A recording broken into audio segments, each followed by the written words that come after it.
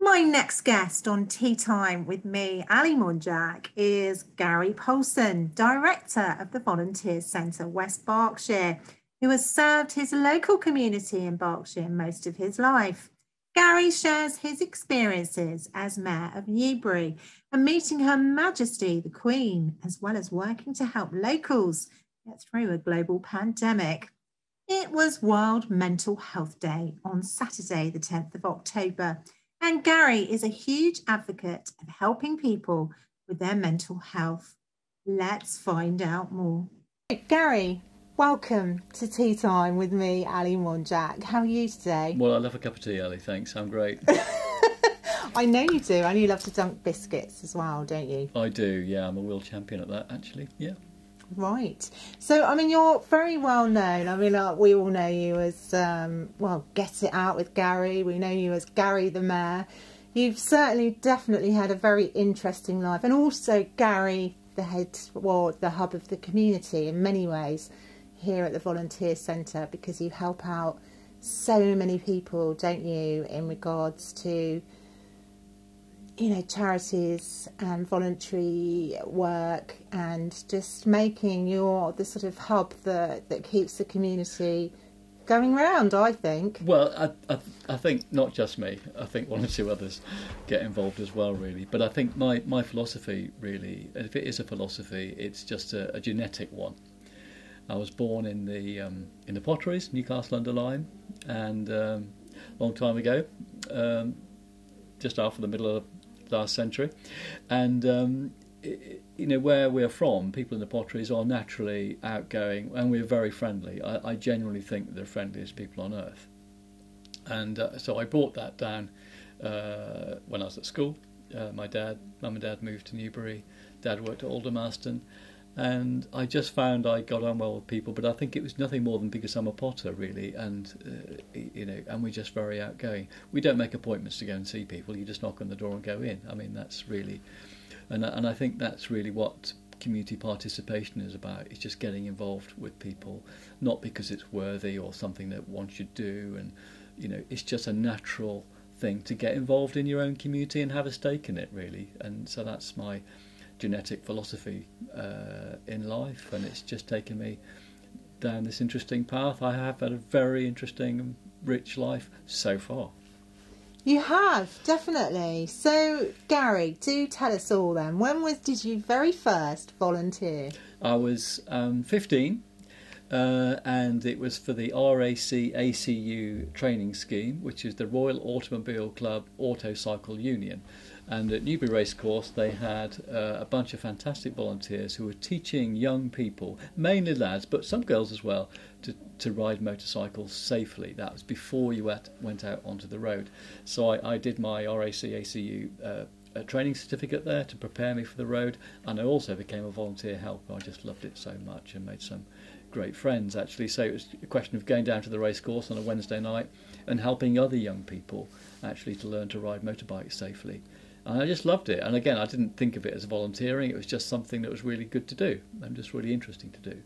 It sounds like fun, actually, more than anything else. Yeah, riding BSA Bantams, and that'll mean something to some of your listeners and viewers, but nothing to the younger ones. But yeah, it was a great way of actually being in a safe environment and learning from some really, really experienced motorcyclists. And we had people, local policemen, police motorcyclists were involved, mechanics, we had engineers and scientists, actually all wanting to impart, road safety, actually, and also importantly maintenance of motorbikes as well. It wasn't just riding them, it was how to adjust the chain, how to change the oil, what the difference was between a two-stroke engine and a four-stroke engine, all these sorts of things. So it just gave me a real sort of a good grounding in motorcycling and being safe. Yeah, rev absolutely. That you needed. The rev I needed.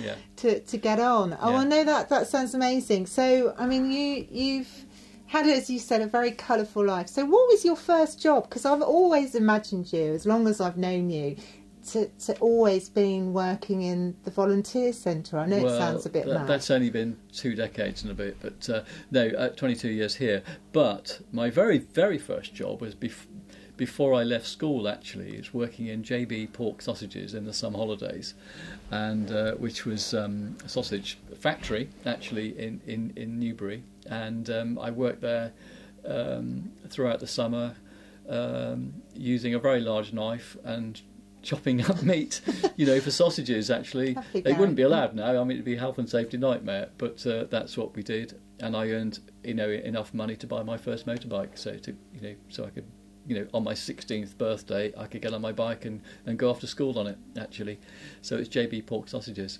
Oh, brilliant! So JB Pork Sausages. Yeah. Do they still exist? No, they don't. But Mr. Blackford, I think, is still around. Gordon Blackford, and one or two of his family members are still around. But yeah, they were around until the latter part of the last century. But I think the family business just like all the way of sort of small family businesses, they couldn't compete with the really big ones. But they probably would now, actually, because people tend to go for these more artisan type products, don't they?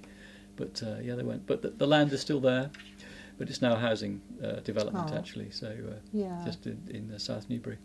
So, I mean, how did you eventually get involved in, politics? For a time, you actually got involved in politics. Oh, that was just by accident, really. I mean, I'd had quite a career working within retail operations and worked for a firm of solicitors, actually, and also commercial estate agents. I was a senior negotiator for a commercial firm, having worked for a firm of lawyers. But I eventually came back to Newbury to work in retail operations, and just got very keenly interested in my own community because I'd been brought up in Newbury. I'd become president of the Old Parkonians Association, and got to know lots of the old boys, as it was, because Park House was an old boys' school when I was there, and used to write letters occasionally just to my local councillor to say, what do you think about this, or I'm not very happy with that. And consequently, they knocked on my door and said, well, with your attitude, really, maybe you should think about becoming a councillor. So I said, oh, all right then, So I put myself up and got in. And that was in 1995. So you've always had the ability, let's face it, to speak up. Speak out. Yeah, I was born talking, my mother says. So, yeah. I can well believe that. Yeah. So, yeah, I was. And it's... Yes, I do care very much about how things affect people on the ground, really. And one of the rules I have is when local councils or anybody actually is doing anything, or any policy change or shift, and say, does everybody actually understand this? And what I mean by that is, if my mum were to read about this, would she get it? Would she understand what this is all about, really? And generally, if my mum said that's stupid, it probably is. So it's. I think that's what I've tried to apply, and always be honest and frank with people in the council chamber, which doesn't win you friends all the time, but hopefully, in the final analysis, it's better just to say how you feel, really, because once it's been said, it's been said, and that's just my philosophy in life. Really, be honest and frank with people. Yeah, I mean, as I said, you've been involved in lots of it, haven't you? But, it does strike me as well, as long as I've known you, which is probably the last sort of 7 years, you really do have a lot of friends. You have made a lot of friends within the community through your work as well. You're always championing causes or trying to help certain groups. Yeah, well, I think one of the things about having such an interesting career, I've been in commerce, I've been in retail, so I've worked with businesses and large businesses, and I've worked with the legal world and so forth, and having been on the old district council before the county council was abolished back in '98, and town council, so I've known my way around systems, really. I know my way around the local government and health and so forth, and not everyone has had that opportunity to get to know how those systems work. And so what it's given me is an insight into how you get things done and moved on, really. And so what I do is try and share that knowledge and experience of being able to open doors for people, really. And as being director at the Volunteer Centre, we support other charities and voluntary organisations, community groups, to try and achieve what they want to achieve, because they own their particular community, their particular area of work within their community. And it's my job to enable them to do as much as they can to achieve their own objectives. And so if I can open doors for them, then I will. And if it sometimes means kicking a door in as well, sometimes for an organisation, so they can do what they want to do, because it's very easy for people to put barriers up, you know. I think, you know, definitely not everybody can use their voice, can they? Which you are able to do for people. Yeah, or they perhaps don't realise the intricacies of getting things done. Working with local authorities is never as simple as people think. You know, I think certainly when I was on the council, I mean, this is last century now. Last century, I think, you know, people used to come up to me and say, "Oh, Gary, you know, can you sort this and sort that?" And I think the impression is that councils meet probably once a week on a Wednesday night and sort everything out all in one meeting. And the whole committee processes and democratic systems are very complex, and the budgetary controls that are in place and so forth. So it's never as simple as just picking up a phone and sorting something out. You generally have to pave the way to resolve problems and so forth. So I think what I've tried to do is just explain to people that it's not as simple as just, you know, picking up the phone and sorting it out once or twice. That can be the way to do things. But okay, you really do have to plan ahead, and that's what my experience does really is help organisations to plan ahead so they can get around and how to get their particular issue onto the agenda. And getting it under people's noses. I mean, definitely, that's the key issue, isn't it, I suppose, with dealing with different parts of the community as well. Yeah, it is. Knowing your way around the media and so forth as well is really helpful. We've been blessed with wonderful, you know, communication in Newbury for, you know, 160 years. You know, we've had, as you know, the Newbury Weekly News has been a great organ for local communities, and other newspapers have come and gone. And it's so lovely to see that they're still going. Absolutely, yeah, it's great. And it'll be a sad day when that goes, and I think people won't realise what they'll have lost if it goes, you know. And so, you know, I've every hope and wish that it does continue in the way it does, because I love picking up the paper on a Thursday morning, you know, as many of us do. But, you know, we have to move with the times, and I'm really, really very happy to see that the Newbury Weekly News, along with other local papers, have now got the iLIF app,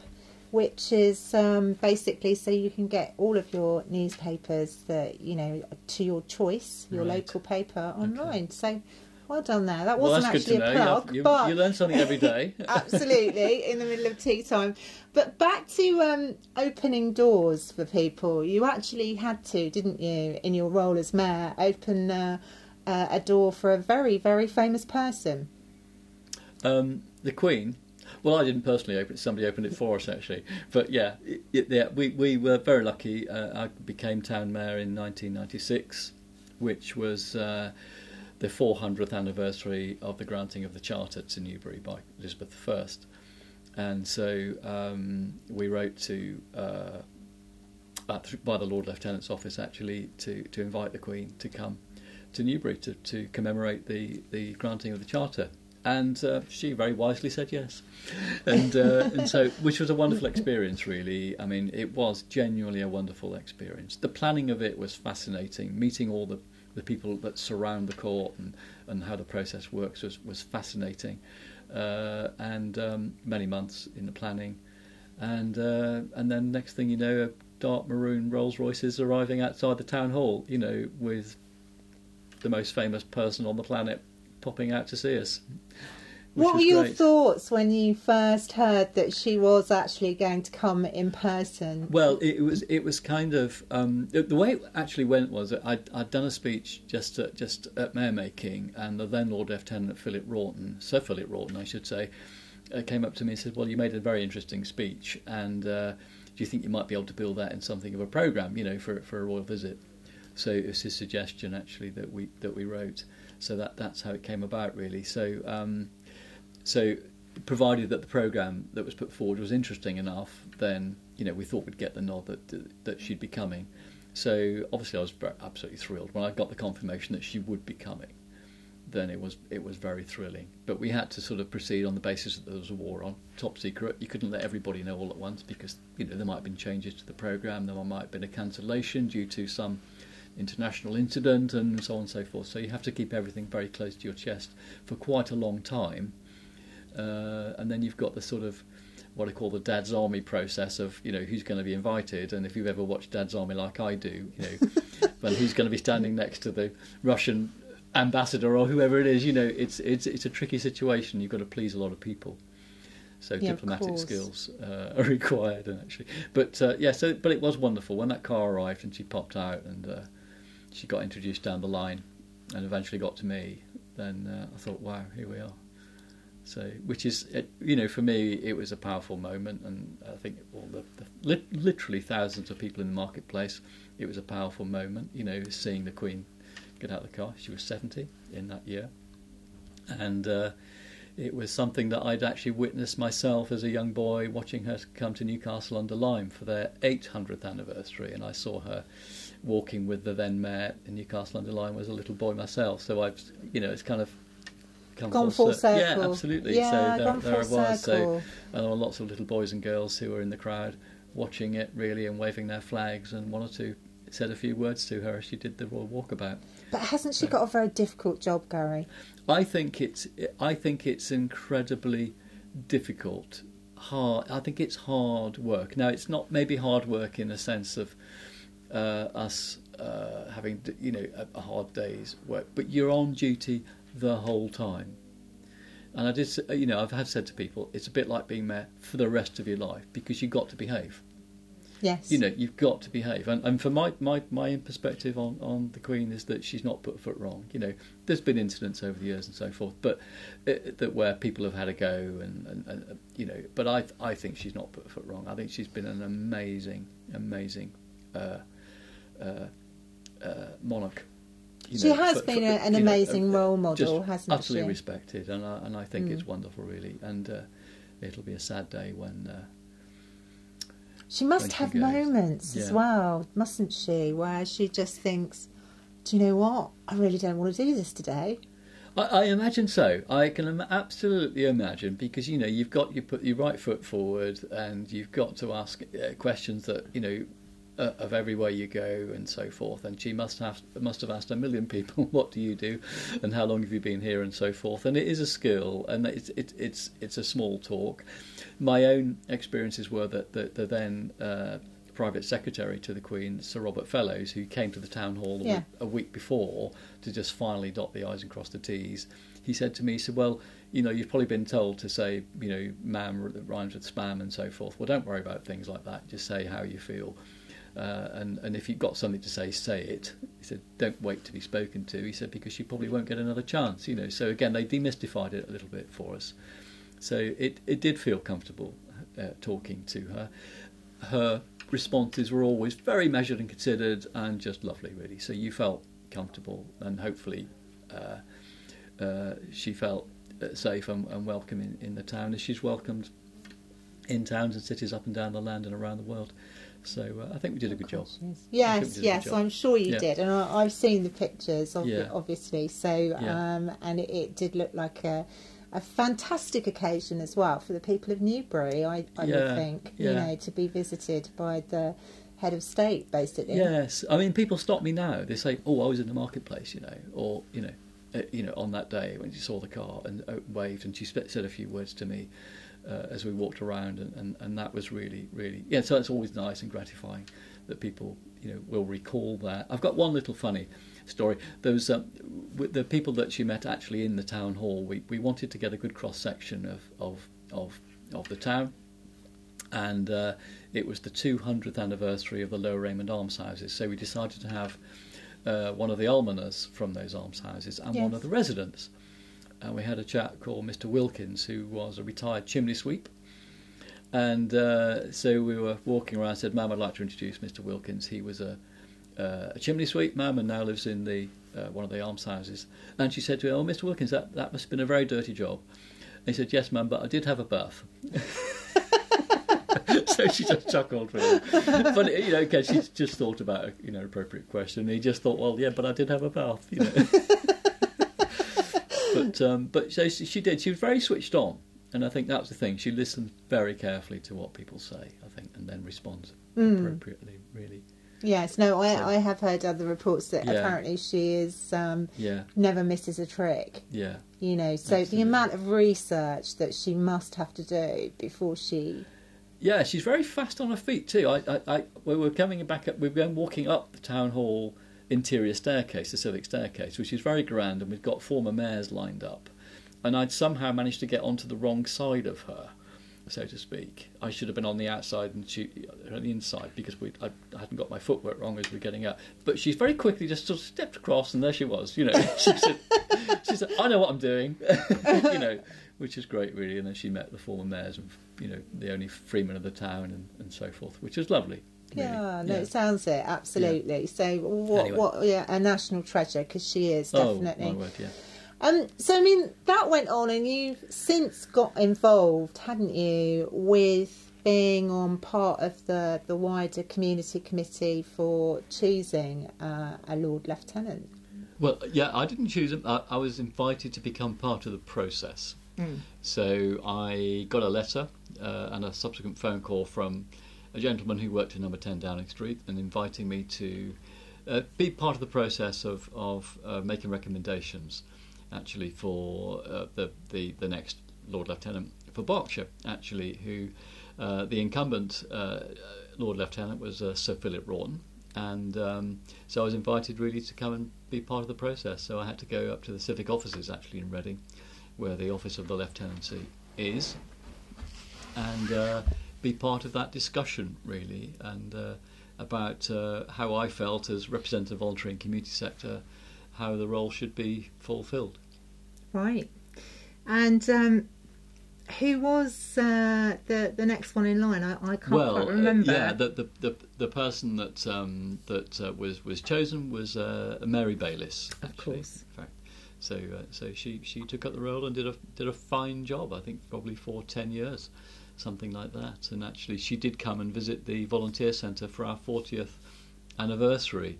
Actually, when we had a yard party here in Bolton Place. Yes, and, I remember. Yeah, you came actually, didn't you, Ali? So yeah, we had a very nice time, and she did a fine job. Did a very nice sort of, you know, I wouldn't say it was a thank you speech. It was more of a sort of acknowledgement, really, of all the work that had gone on over many 40 years. So it's very to be quite sort of, you know, short and sharp and sort of pat people on the back. But actually, there was a bit more substance to that.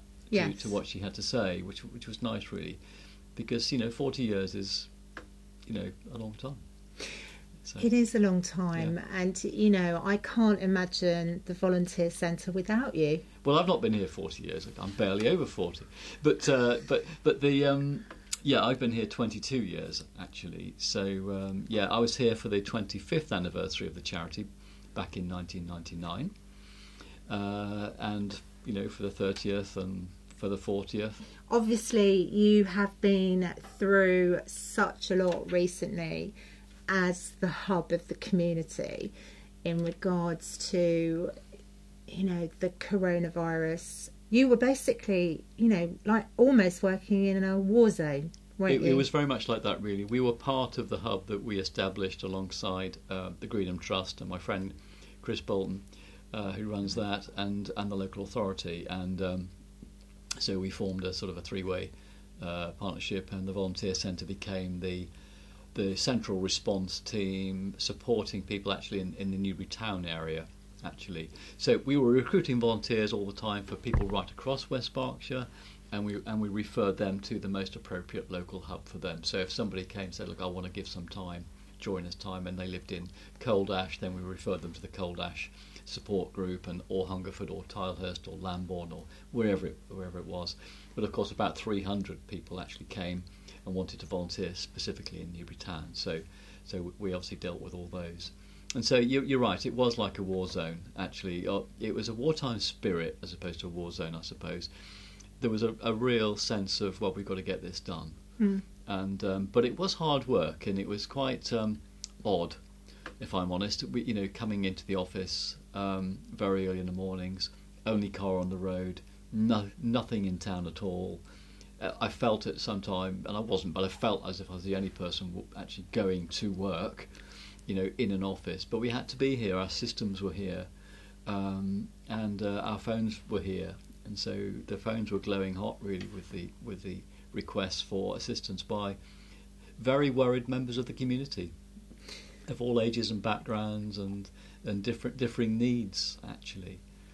So I think what struck me really was the eeriness of the street. I remember certainly very early in April stepping out of our little alleyway in Bolton Place, which is opposite Camp Hobson's in Newbury, and there was a queue outside Boots the chemist of, without exaggeration, about 120 yards, I would say, of people queuing up to collect prescriptions for other people or themselves. And it was eerily quiet.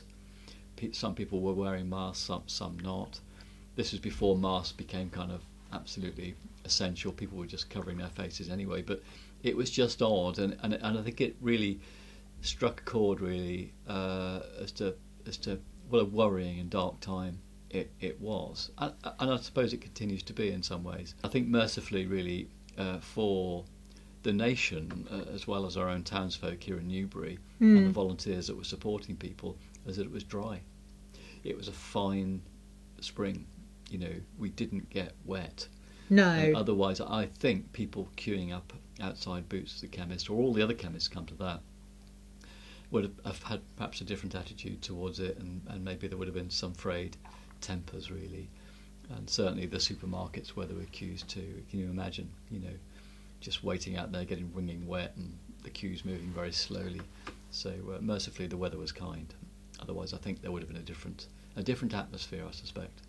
Yes, absolutely. Yeah. And, you know, may I say thank you on behalf of, you know, the West Berkshire community as a citizens of West Berkshire, because, you know, quite frankly, you worked extremely hard. You were like the Red Cross of the local centre, you know, place. We had to be here. You know, it wasn't just me. I had a team of people here working, volunteers, and a couple of my paid staff came in throughout. Actually, they came in throughout, and in fact did even more than would normally be expected of them. And of course, hugely supported by the willing residents who wanted to become those respondents, those volunteers. Just being good neighbours, actually, that's what, you know. So that we're all grateful to them.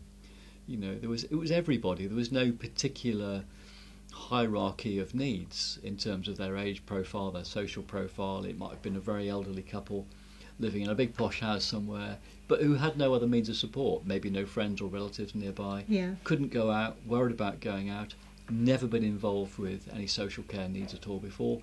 All of a sudden they were stranded, didn't know what to do. And so, you know, volunteers were helping them too. So it wasn't about means, it was about their emotional needs support, really, and that they wanted. So yeah, it was very interesting. It was and continues to be. And we haven't ceased this response yet. We're still doing it for people who are still isolating because they absolutely have to, or people who are still very worried. So we still continue to do that in small ways, and we just have our fingers crossed that it won't get ramped up again to the same order of magnitude as it was, you know, in March, April, May, June, when it was at its darkest, I would think.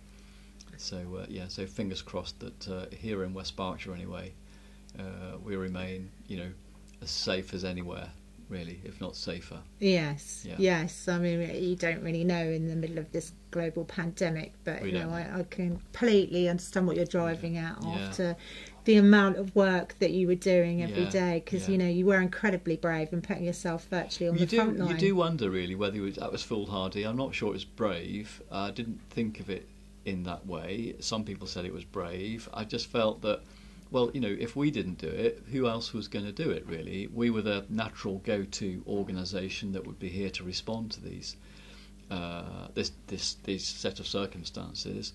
And it's a bit like a soldier joining up, to be a soldier on the ground, and then a war breaks out. He said, "Well, I don't really fancy that. I won't be going." You know, in the same way, well, we're here. This is our job. We'll take as much care as we can. We'll sanitise everything, and we'll wash our hands and make sure everyone cleans their keyboards and phones and desks and door handles and so forth. But you know, you are taking a risk. There's no doubt about that. And with all the risk assessments in the world, won't stop a droplet maybe finding its way into your eye or whatever, and that's just bad luck. You have to try, but I certainly didn't feel it would have been right for us to turn our back on it and said, no, it's not for us. Well, you certainly didn't, and yeah. I do hope that people understand that you've actually done a great amount of work here. But that is nothing new, really, for you, somebody like you, Gary. And I know you don't take compliments easily, but I can remember quite a few years ago, you first sort of coming up with the idea of volunteering and helping people with mental health issues. Yes, it's an ongoing situation, and certainly people with poor mental health, mental illness, but let's call it what it is, for some people, they find it hard to go out the door, and it's a real scary thing to go out the front door, because you probably think everyone knows that you've got a mental illness. They're all looking at you in some way. It shows on your face and so forth. Deep psychological problems can come along with mental illness. And so what we did, we created a little pathway really to enable people to be able to do a bit of volunteering by having a supporter come along with them initially, just to hold their hand, maybe literally hold their hand out the door, to an hour a week of something or other somewhere, yes, where they'd feel supported and safe. And if that went well, an hour a week the following week, and so forth, until such time actually, and it generally happens quite quickly, you can let go of their hand and let them walk in there freely and do it. And we've seen some lovely progression actually, where people have actually gone on and said, well, great, water off a duck's back now, here I am doing this. In fact, I'm doing a lot more, doing every week, I'm looking for a job. We've had people who've actually found jobs within the organisations that they've been volunteering for as well. So it is well worth the investment. Yes. And so what we did with that really was to not only train some volunteers to become sort of volunteer mentors for people, train them in first aid for mental health so they could understand the sorts of issues they might face when supporting people, but most importantly, or as importantly, training the host organisation in first aid and mental health too. Because if you refer someone to an organisation, generally they're looking for a volunteer to help out. They haven't necessarily got the resources to be able to support that person all the way through the day. But actually, and that's because they might be worried about how the person may behave. They might get upset, and if somebody suddenly bursts out in tears and starts getting upset, you've got to know what to do. So we've given this first aid training as well to organisations. So that way, when somebody does come in and start to do a bit of volunteering, and suddenly they get tearful or a bit panicky, people say, it's okay, fine, go and have a cup of tea, let's go and have a sit down and a chat. 15 minutes later, let's move on and carry on again. Because it's not to be, afraid of. It's just a question of not knowing what to say. And because it's mental health, people always get a bit worried about that, really, because an ancient stigma that might be attached to madness. Yes, it's yes. That's what it is. It's moving forward, isn't it? And I mean, you've got people like the Royals, the younger Royals, who have stepped up and done heads up and things like that. Yes. But here at the Volunteer Centre, you have really moved with the times, because it was how long ago now? Not that long ago that you started the suicide. The Suicide Prevention Group. Yeah, well, we started that in May 2017. Yeah. So we established the West Berkshire Suicide Prevention Action Group, working with the local authority and others. We brought together about 20 different organisations, voluntary, charitable, special interest groups, people who are concerned to bring down suicide. And so what we've done, and in fact, actually, we had our meeting today, and we're talking about training for people, actually how to be able to talk to someone that may have presented with suicidal thoughts and how to deal with that, and all the resources that you might need. Which phone? Who do you call? Samaritans, Papyrus, the Campaign Against Living Miserably, talking therapies, and so forth. If there's an immediate need to support someone, or the non-immediate needs, sort of like people like Time to Talk, and other organisations who can sort of create a pathway to recovery with ongoing counselling sessions and so forth. So that's what we've been talking about today. Really, is getting resources out into the community, so that you and I, who are not trained psychiatrists, can actually appreciate it's okay to ask certain questions of someone that might be presenting to you with suicidal thoughts. Really, it's okay to ask that question. Have you felt suicidal? Have you thought about taking your own life at any time? Because it's okay to ask that. Are you okay? Yeah, are you okay? Because the science says that it's safe to do that. And by asking somebody the question, it affords them an opportunity to say, oh no, I definitely haven't felt like that, because this, that and the other, but actually I have. And you can say, well, have you thought about how you were going to do it? Because, what we need to do is make a plan to keep you safe. Have you phoned your doctor? You can ring Samaritans anytime you like. You could ring, the campaign against living miserably, or Papyrus, or Shout, as you've alluded to with the Royals, and so on. There are lots of resources there for people. So what we're trying to do with the Suicide Prevention Action Group is just to alert everybody, literally everybody, to the resources that are there to be able to help someone, really. And it is okay. It's safe to ask somebody how they are and how they're feeling. You mustn't be afraid of it. I suppose it's a bit like saying, because actually if someone's feeling suicide, it's not your problem. It's their problem, and what you're trying to do is help them, really. So you mustn't go and say, oh God, I've got this massive problem. It's their problem. You've got the resources. Take a breath, take the time and say, have you thought about this? Tell you what, let's meet for a cup of coffee this afternoon or tomorrow morning. I'll come around for a drink tonight and we have a good little chat and so forth. So what you're always trying to do is create a little plan, keep them safe, and make sure they've got the essential resources. And if there's any imminent danger, of course, if they think, well, I'm actually thinking, you ring 999, or ask them to ring 999, or say, I'm going to ring 999, really. Yes. Because ultimately, people talk about confidentiality and so forth. Keep them safe. That's got to be a priority, hasn't it? You're not going to end up in jail for ringing 999 to save someone's life.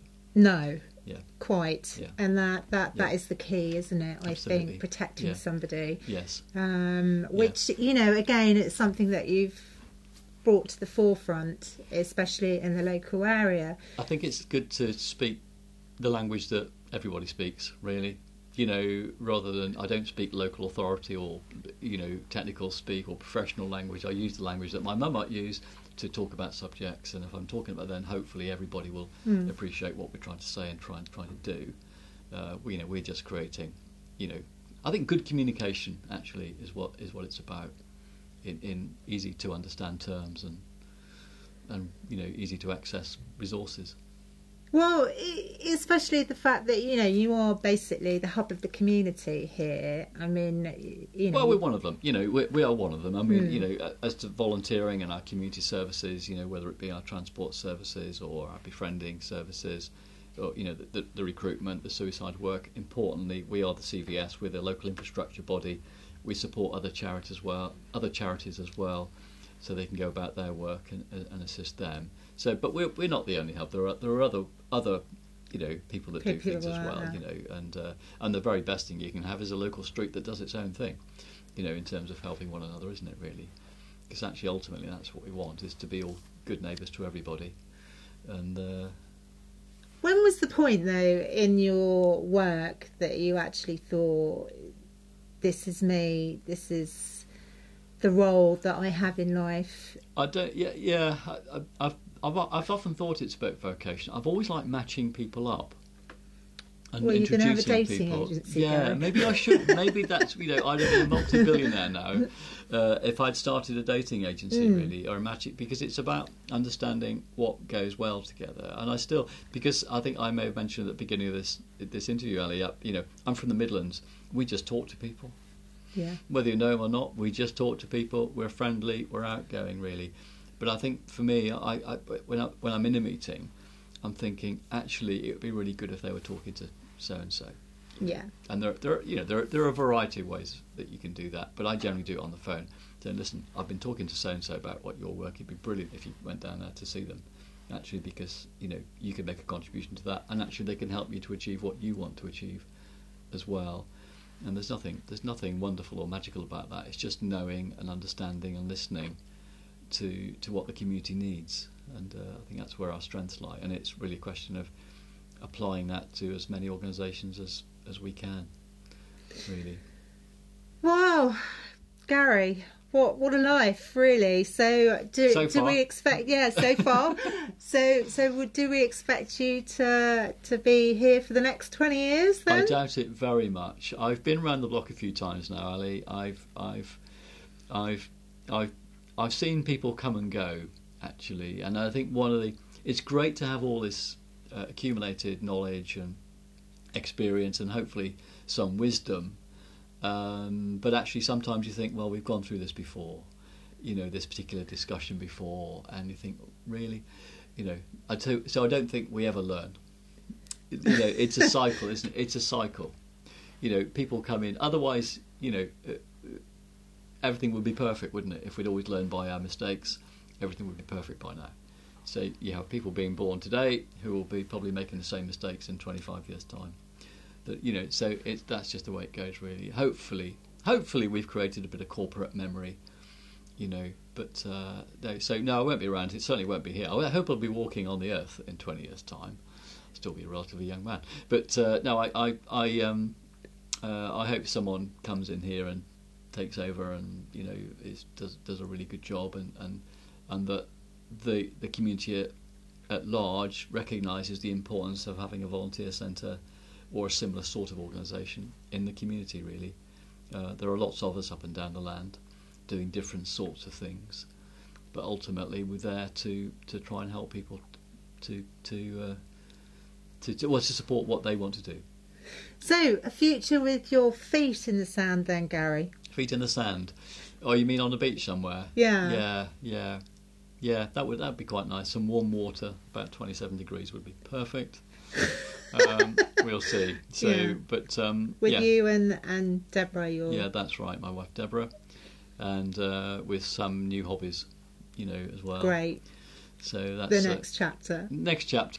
And you're actually quite theatrical as well, Gary. Yeah, I've done a bit of that, and little plays I've been involved with, and I play one or two musical instruments, and so yeah, I've got lots of interests, really, and coffee as well. I love a cup of coffee. Yeah, well, we know that, Gary. We know that. So yeah, definitely. Yeah, totally renowned in Newbury totally for his addicted. cups of coffee. Totally addicted. It's what keeps me going. Well, thank you for coming on Tea Time. Thanks, Sal. It's been a lovely cup of tea. Yeah. Not. Bye. Bye.